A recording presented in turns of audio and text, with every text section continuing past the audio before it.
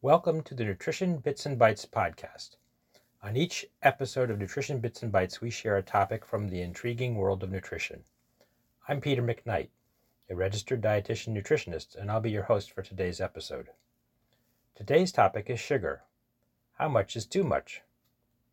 Word has gotten out about the downside of eating and drinking too much sugar. But just how much is too much?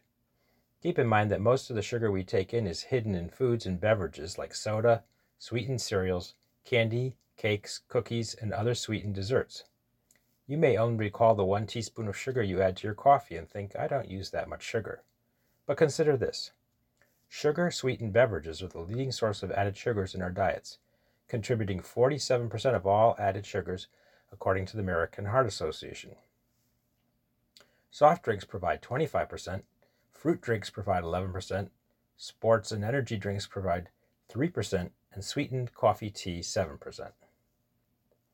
Next, snacks and sweets are the next biggest contributor of added sugars at 31%.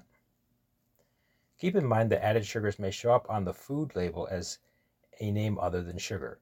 For example, high fructose corn syrup, dextrose, honey, maple syrup, coconut sugar, and turbinado sugar.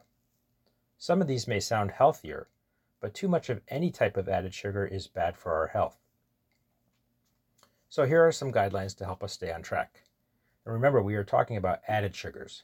The sugar in a piece of fruit or a glass of milk isn't counted.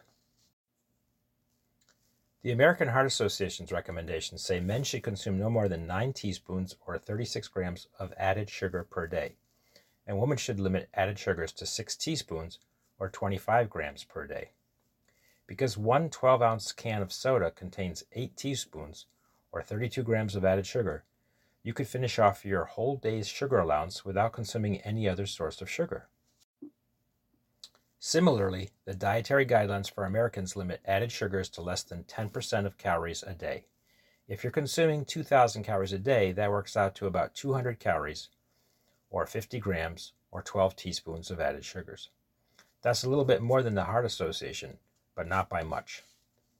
Food manufacturers have been required to list the quantity of added sugars on the nutrition facts label since 2021. This could prevent nearly 1 million cases of heart disease and type 2 diabetes over the next 2 decades. In addition, some cities have started charging a tax on sugar-sweetened beverages, leading to reduced sales. Hiking the cost of sugar-sweetened beverages by an average of 31% through higher taxes led to a 33% drop in purchases of the drinks, an intriguing way of addressing the problem. What about sugar substitutes? Are they healthier? We'll look into that in a future episode, but the short answer is they have their problems too. Slowly getting used to having things less sweet and really reducing the number of sweets and sweetened beverages you consume are the best path to better health. So read those labels carefully and remember that added sugar is added sugar, no matter what sneaky name it's hiding under.